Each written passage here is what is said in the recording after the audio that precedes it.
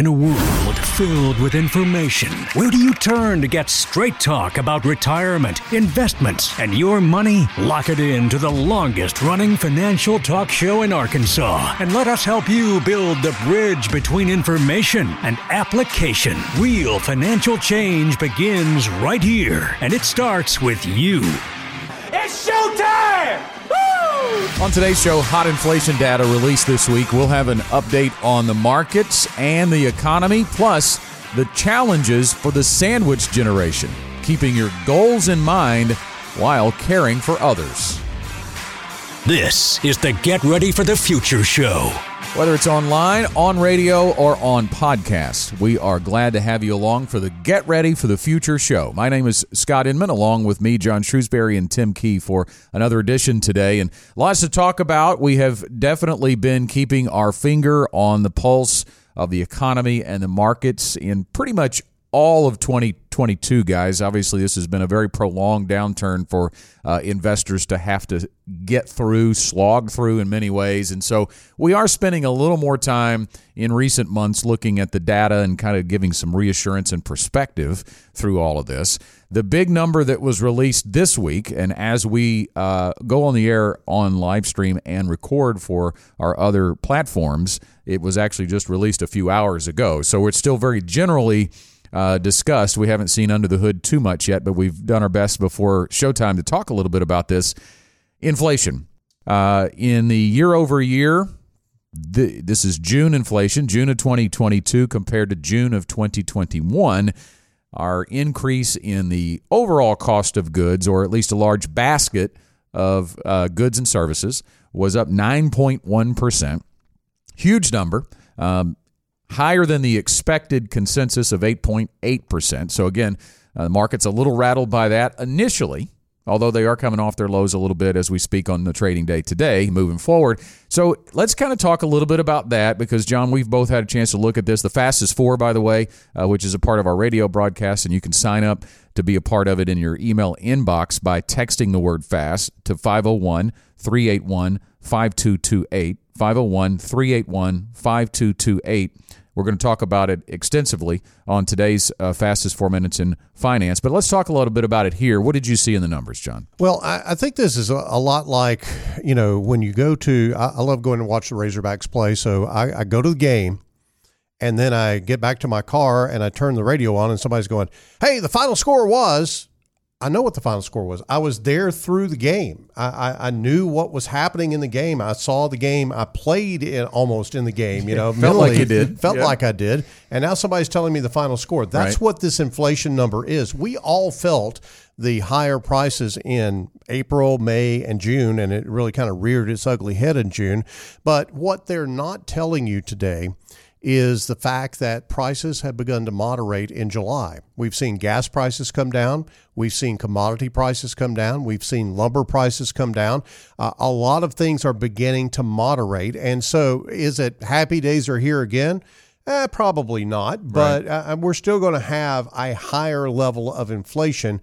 But I think that, this is kind of like telling you what did happen, not what's going to happen. Yeah, and if you take out the highly volatile food and gas prices went up almost 60% year over year, an incredible number. So that is really driving a lot of this. And, that is what people pay for. I mean, I always temper saying, hey, take out the food and gas because that's what we spend our money on. It is very important. But in a perspective sense, taking a look at everything across the board, we're not up at a 9% clip by any means. And we really are. We're using the term inflection point. We're really at an inflection point in the economy. And that's where markets are kind of on hold right now. Tim, if you look, we've talked about this, you and I, many days we've started off a trading day in the green and ended up red, or vice versa. We've started in the red and ended up green.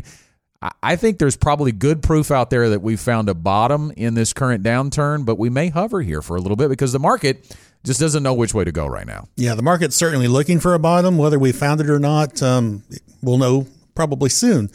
But yeah, one of the first things I do every morning, I pull up Yahoo Finance and I look and see, are the futures red or green on my app?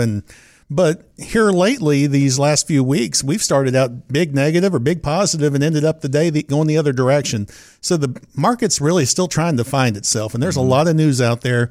inflation being one, interest rates are probably going to go up another 75 basis points here at the end of the month by the Fed. And there's just a lot of things. And I think it's kind of funny. We talk about the core inflation, and I think it was 5.1%, and it was a little bit lower, and it's come down a little bit. But who doesn't buy gas and groceries? Yeah. I mean, so we have to include those, and especially the gas prices. I know it's, we're kind of happy that we're seeing gas under $4 a gallon right now, but it's kind of sad that we're seeing gas at under $4 a gallon too. Right. But there's a lot of things that are moving right now. There's a lot of news. The headlines are still negative. I think everyone piles onto it. So the market is trying to find its bottom. Hopefully, we'll find that in the next month or two, if not sooner, and get to move forward. Now, right behind this inflation data, John, we're going to see some earnings start to come out from corporations, and that's really the connecting point that we haven't had yet. Inflation has not driven down overall corporate earnings because consumers so far have weathered the storm. Now, we know that can't happen forever, and that's why we've got to get this inflation under control, but it's still too soon to really say it's going to wreck the economy. Yeah, and as long as earnings hold up, the economy and the market itself is literally going to react to those earnings. Yes, it will react to 9.1% inflation. It did for a little while today, but it's bounced back, and in that intraday trading is a little bit encouraging to me to have that much inflation and the market's not selling off and staying down. Right. I think that's good, but I think the big thing, Scott, that I love about where we are right now is not necessarily what's going on in the economy, but what's going on in the heads of our clients. Because are we getting a few calls or emails about, hey, is everything okay? Do I need to be doing anything or anything of that nature? But for the most part, everybody has great perspective. And I think the perspective has got to be a long-term perspective. Yep. I was just noticing, I love to kind of look at things in a different way. And I look at, the last 6 months have been terrible. But if you go back for the last 5 years, the S&P 500 has made a nice climb. If you take out the anomaly of the downturn that we had with COVID and then the big run-up in reaction to the reopening from COVID, there has been progress going forward. And I think if you think about this in a general term, are we progressing forward in the big picture? Then we're still doing that. We're still moving forward, even though we've had a pretty significant setback from the high, but that high was actually an anomaly in and of itself. Yeah. And I think this should be a really good learning point for investors that if you need to spend money you have in the next 6 to 8 months, maybe even, let's say, a year or two, you don't need to be in the stock market with those funds. We don't plan for our retirement clients that way, right? The early buckets that we talk about on the Get Ready for the Future show, those are not invested in equities. In fact, in many situations, they are powder dry. They are in cash so that your monthly income is not going to be affected by the day-to-day, the month-to-month in the market. And if you are invested in equities, you always have to remember that they are long-term instruments to achieve a long-term goal. And what's happened in the markets in 2022 doesn't mean it's going to happen forever. And if you've ridden the elevator down, the last thing you want to do is get off on the lower floor before it goes back up to the higher floors. Yeah, I was going to mention that because a lot of people are receiving their second quarter or June statements in the mail right now. Or maybe you've been scared and finally went out online and saw that your balance is down maybe 8% for the month of June or almost 15% for the second quarter if you've been invested in equities. Mm-hmm. And now is the wrong time to jump off that elevator. You've ridden it down. I know a lot of people will see the balance go down and it's like, I can't take any more, and they'll move it out and they'll move it to something safe. But when that correction or when that market starts moving forward again, you don't want to miss that. Yeah, and I think we've got enough experience on our team to have been through this movie before, and we've seen those mistakes before, and we know those are the critical mistakes. I call it portfolio destruction. You're blowing up your portfolio. Now, you may be asking, well, why do I even bother with these equities? They're way up and they're way down, and they're so mercurial. What do I do with this? The reason that you want to stay in equities and the reason that we invest a portion of our clients' money in equities is because equities and real estate are the only two asset classes that long-term have beaten, here's the key word, inflation. Right. you got to have an answer for inflation. So if you're going to have an answer for inflation, and that's equities, you're going to have some volatility. But volatility is not necessarily a bad thing. Volatility is a price worth paying to stay ahead of inflation. And when you look at the long-term trend of your equity portfolio, it should be the one thing, along with real estate, if you hold real estate, that has kept you ahead of things as far as prices are concerned. So let's kind of dig into that a little bit before we get on to the rest of the content in today's show. When you talk about why do you need to have an investment that outpaces inflation? Well, the answer is buying power, because eventually, guys, you're going to turn these assets into income in retirement. And you're going to not only do that, but during the course of a potential 20-year retirement, maybe 25-year retirement, you're going to need to increase the income you receive in day one later in that time span. So you've got to remain, even in retirement, with a portion of your assets, Tim, invested in equities. Yeah, when we plan for monthly income. And the monthly income that you're going to get when you retire at 60, 65, whatever the age is, in 10, 15 years, you're going to want more income coming in to really just continue the standard of living you're used to, because it will not buy the same amount of goods as it did 10 or 15 years ago. Yeah. And we see that in all kinds of things now. Gas prices and some things kind of go back and forth, but groceries, I think we've all seen that at the grocery store. That I hear from my wife all the time. You need to go do the shopping if you're going to complain about how much we're spending. So I hope she's listening today. She probably will, won't she? We now know how things roll at the Tim Key household. It's a show Lori does not want to miss. It's rough, and I have learned not to say anything about that anymore. But you just did. I did on the radio, right? So I've learned not to say it at home. But anyway. Yeah.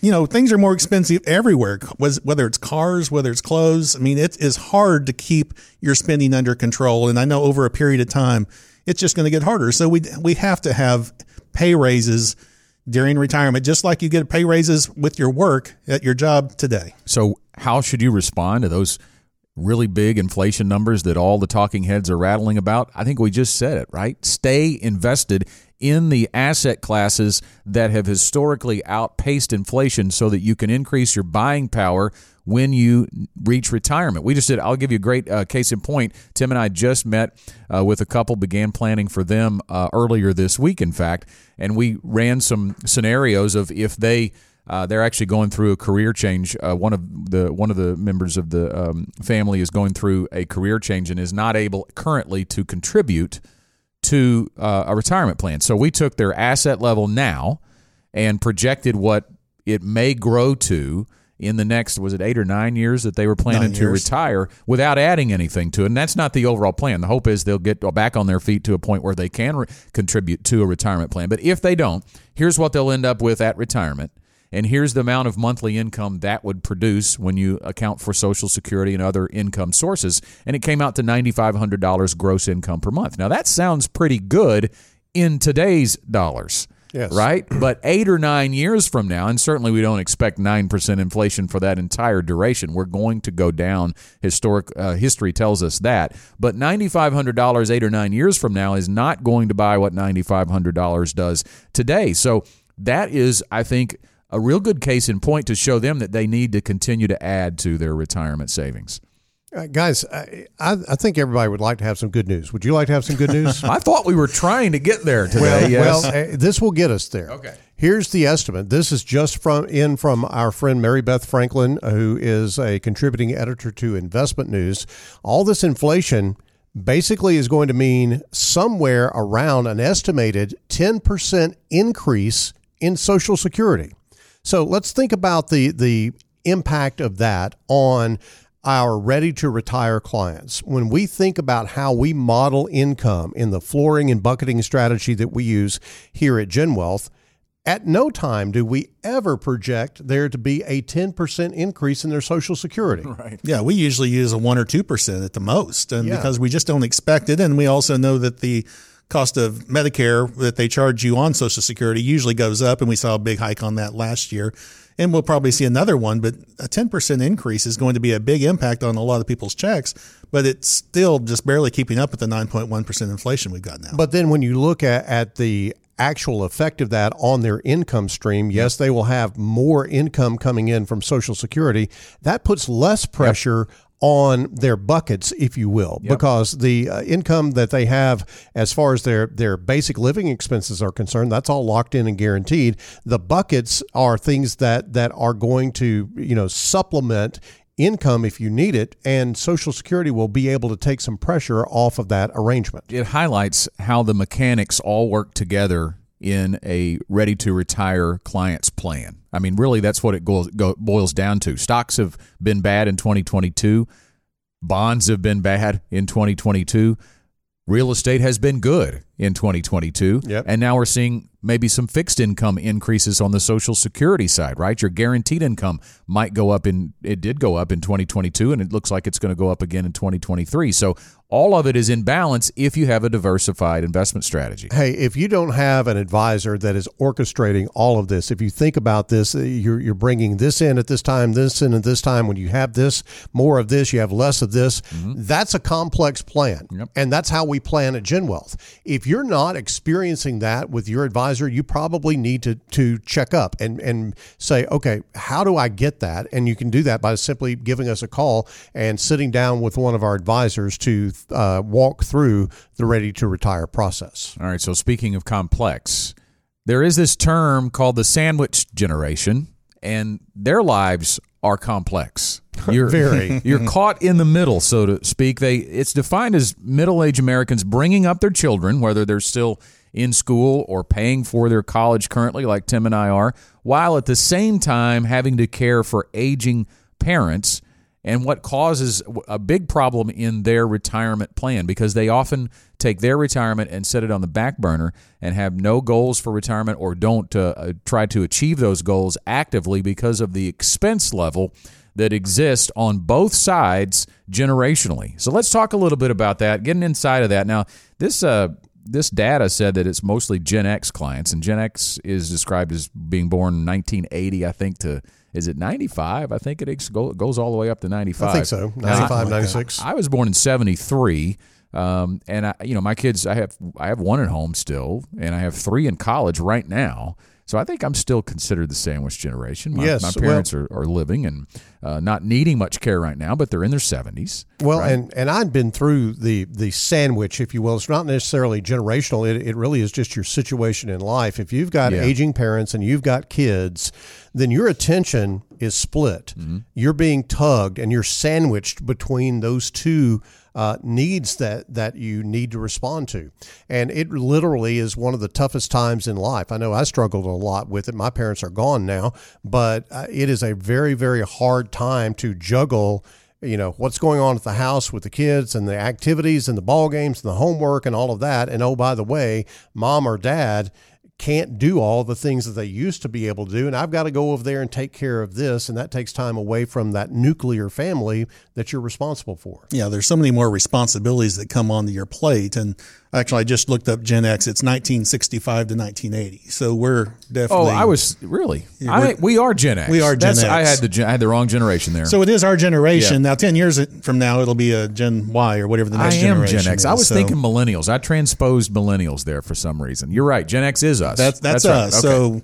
So yeah, we've got kids. I've got a 15-year-old and a 19-year-old that I'm taking care of, trying to get one through college and the other into high school. And so I've got that responsibility. And then we've got Lori's mom that lives in town, and we are spending time with her. She's definitely capable and lives on her own and does all that. So we don't have a lot of, she doesn't have a lot of needs that we have to meet financially or anything like that.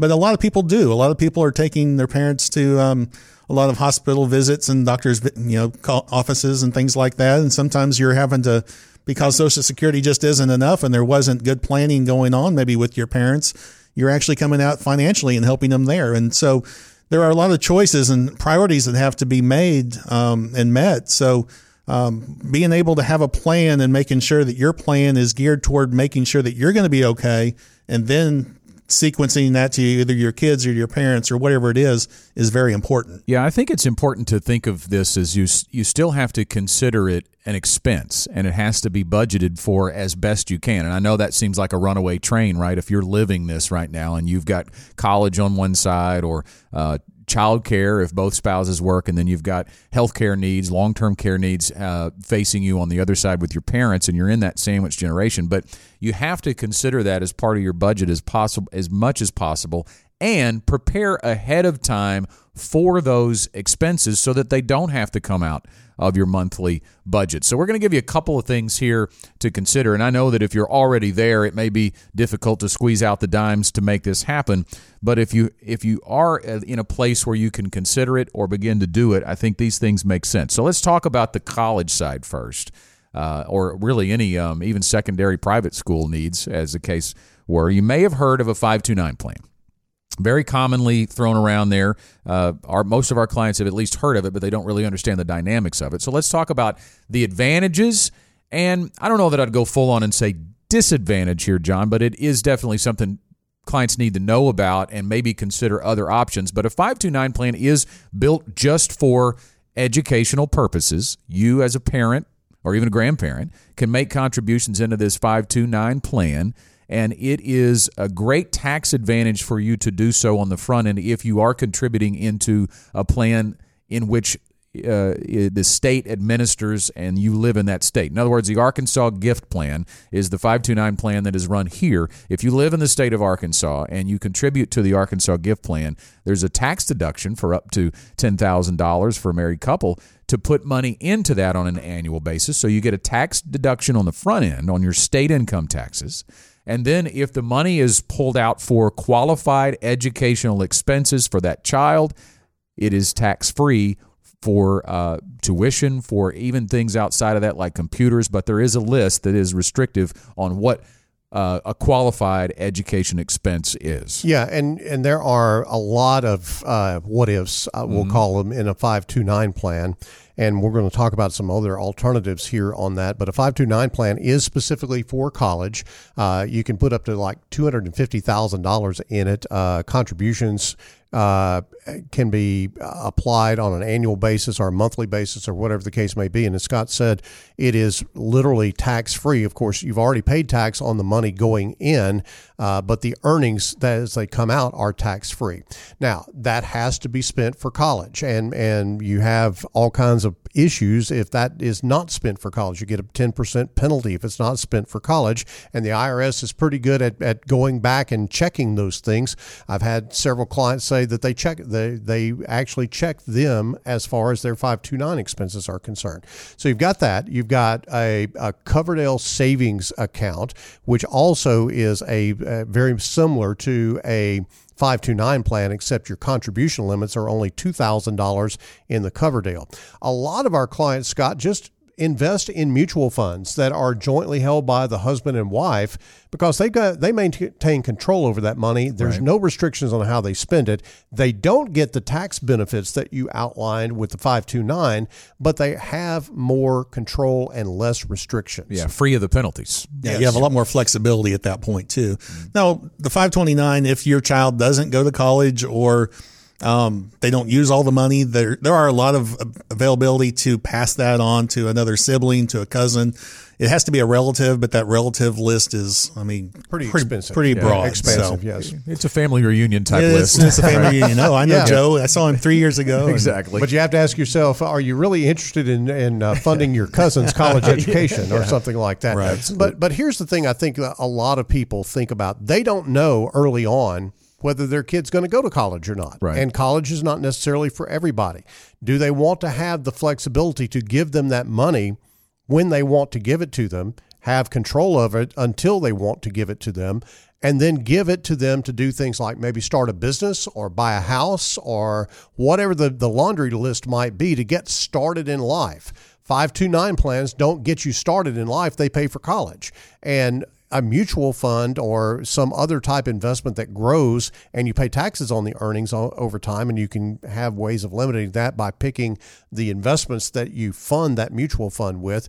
But at any rate, there is a lot of options for this, and I think it really does depend on the client or the parent's temperament, what they want to do and how much control they want to have over that. One other type of account we could mention here is the UGMA or the UTMA. The UTMA is the Uniform Transfer to Minors Act, which is just the law that created this option for an account. I've never opened one for a client, but I have onboarded some clients who already had one, and so I've had to deal with the complexities of that. And many times, the thing you should know, first of all, about those type of accounts is it is the child's money. You are just custodian of that account until they reach the age of majority, which in Arkansas is 21. So in other words, if you create an account and that's meant to be for college, when that child turns 21, it's their money and there is really nothing you can do about it. So that really relinquishes control. It does allow you to use it for other things other than qualified education expenses, but it also allows them to go to the casino if they want to, right? So, I mean, you have to really be careful about how you hand the keys over there. But I want to talk a little bit, too, guys, about the win you should be looking at here as far as a 529, as far as just a general plan for your child's college education expenses. To our point earlier, if you're in the sandwich generation, you need to make sure you're still funding your retirement first. We're big believers in this. We want you to help your child, and it is a great, great idea to get your child through college with no student loan debt. I want that for my children as well. But think about how this works if you do that at the expense of your retirement. Say you cut off your contributions to your 401k, but just for those 4 or 5 years that you're trying to save for your child's college or whatever the case may be, and you don't get that employer match and you get off track for retirement. When you reach retirement, there is no financial aid coming for you in retirement, and you're going to be potentially dependent on your children to help you when you reach retirement and have those health care issues, those long-term care issues. So it's a noble thing to try to keep your kid from having student loan debt. But think about on the back end, if you do that and neglect your retirement, it really isn't helping your children out in the long term. Here's a shocker. I worked. I worked and paid some tuition bills because my parents couldn't afford it and we didn't want to go into debt. Mm-hmm. And so it literally was, an old school work through it. And I know a lot of parents don't want their kids to have that burden on top of the burden of a college education. But Tim, if there is a will, there is a way when it comes to college, and it doesn't have to derail your plan as far as your retirement is concerned. Yeah, I didn't go to the 1 or 2 schools I really wanted to go to because the tuition and the living expenses were going to be a lot more than my parents could ever afford. Yeah, right. And I didn't want to have to be burdened with it for a long period of time. So I went to a small liberal arts college, and I turned out just fine, I believe. Jury's still out. Jury's still out. We'll ask Lori, but we won't ask her today. Don't ask her today, right? Yeah, especially if she's listening to the show. But I went to a school that was offering the most scholarships and was going to cost me as little as possible because, I mean, it doesn't really matter that much what school you go to. The pedigree, I've been asked a few times where I've gone to school, but it's never been during a job interview. So I think we have to be careful on where we send our child to school. And if we're going to send our child to a $60,000 a year school over a $20,000 a year school, we have to have prepared for it. We don't want to take on that burden, and we definitely don't want to stop our retirement planning because we can never catch up. And it's going to be one of those things that we need to make sure that we're early on in the game as far as saving and be consistent in it. On the other side of, I'm sorry, No, I was actually going to go there. Transition? Yep. Okay. On the other side of the sandwich generation is caring for aging parents. A record 42 million Americans are serving as caregivers for an aging parent or loved one. And among the 54 million Americans 65 and older, 70% will require long-term care services at some point. That's according to the Consulti Seniorly. I'm not sure what they are, but they have created this report. But we've heard that before from other places. 70% will require long-term care. So there's the big expense in caring for aging parents is you do get a lot of your health care paid for if they're 65 and older through Medicare, but you don't get the long-term care paid for. Medicare is only going to be helping out for the first 90 days of that. So long-term care has to be addressed for yourself and hopefully before your parents are in that need, because it's going to be too cost prohibitive then. But that's got to be a big part of someone's overall financial plan too. Scott, I think a lot of people really get lulled into a false sense of security with their parents. They think their dad is, 10 feet tall and bulletproof, and mom's always been, the one that held the family together and made all the lunches and all that type of thing. And both of them look like superheroes, but they are human. And they will fail from a health standpoint at some point in time in high likelihood. And if they do not have the means to take care of that, then guess who that falls to? It falls to one of the kids. And I think it makes a lot of sense that if the parents can't afford long-term care insurance, that maybe the kids get together and buy long-term care insurance for them, because it's either going to cost you in terms of time and effort and money and all the things that burdens you with in your overall financial plan, or it's going to cost you a little bit of money as far as long-term care is concerned, relatively a little bit of money, comparatively speaking. But I think that that's something that far too few families have that kind of discussion with the siblings and the parents to say, how are we going to address this issue as far as it concerns our parents? And I think that's something that could go a long way toward relieving some of the pressure that the sandwich generation gets under in times like this. That was the thing I was going to bring up too, John, is that the conversation needs to be had. And so often kids, I say kids, middle-aged Americans like Tim and I, who do have elderly parents or parents who are aging, they don't have that conversation of their financial situation. They may not even know if they have a long-term care policy. So they do have to have that conversation and create a plan. It all comes back to the plan. It's all about the plan. And it's hard seeing your parents grow old. And I think sometimes, like John said, you see them as being bulletproof and 10 feet tall. And the next thing you know, you look at them, it's like, wow. What happened? What the years have caught up with them. Yeah. And by that time, it's probably too late for the long-term care coverage, because we're really looking at the sweet spot of when they're 55 to 60 for buying that. So we've got to take a step back, and we're going to be in our 30s probably, or early 40s when we're looking at buying that coverage for our parents. And so, and that's our busiest time. We're trying to keep up with kids. We're doing all kinds of other things, the ball games. Next thing you know, you turn around and your parents are older. Well, if you think about the cost of home health care versus the cost of you going and actually performing that care yourself, then the cost of a long-term care policy is really minor compared to the cost of time and the cost of money for you to go over there and do it, or the cost of you shelling it out when you have a need because your parents can't meet that need. So I think that's a great conversation. And Scott, I think it's great that there's a great opportunity for people to have that conversation with our long-term care specialist here at GenWealth, Tony Contorno. Tony is wonderful at sorting through all the maze of things that are out there as far as long-term care is concerned. He can sit down with the family and really help to structure a plan that will address these needs. And that is how you really try to overcome this pressure that you're under the sandwich generation. You're still going to have the pressure of raising kids, but if you kind of take care of that college thing and kind of take care of that long-term care thing, then that actually relieves some of the financial pressure that could be upon you in a big way. And you can schedule a long-term care review with Tony by texting LTC to 501-381-5228. Again, text LTC to 501-381-5228. We'll tell you again about that in just a moment. As you hear the final bell ring, it is time for our final thoughts, and Tim, we'll start with you. Well, I think we talked about quite a bit today, and whether it's the young kids or whether it's your parents or whether it's about you, I think the big thing is you need to take care of yourself first and make sure that the priorities are set so that you're taking care of your retirement so you don't become a burden to your children, but then also try to make room to be able to help them through college and give the care you need to give to your parents.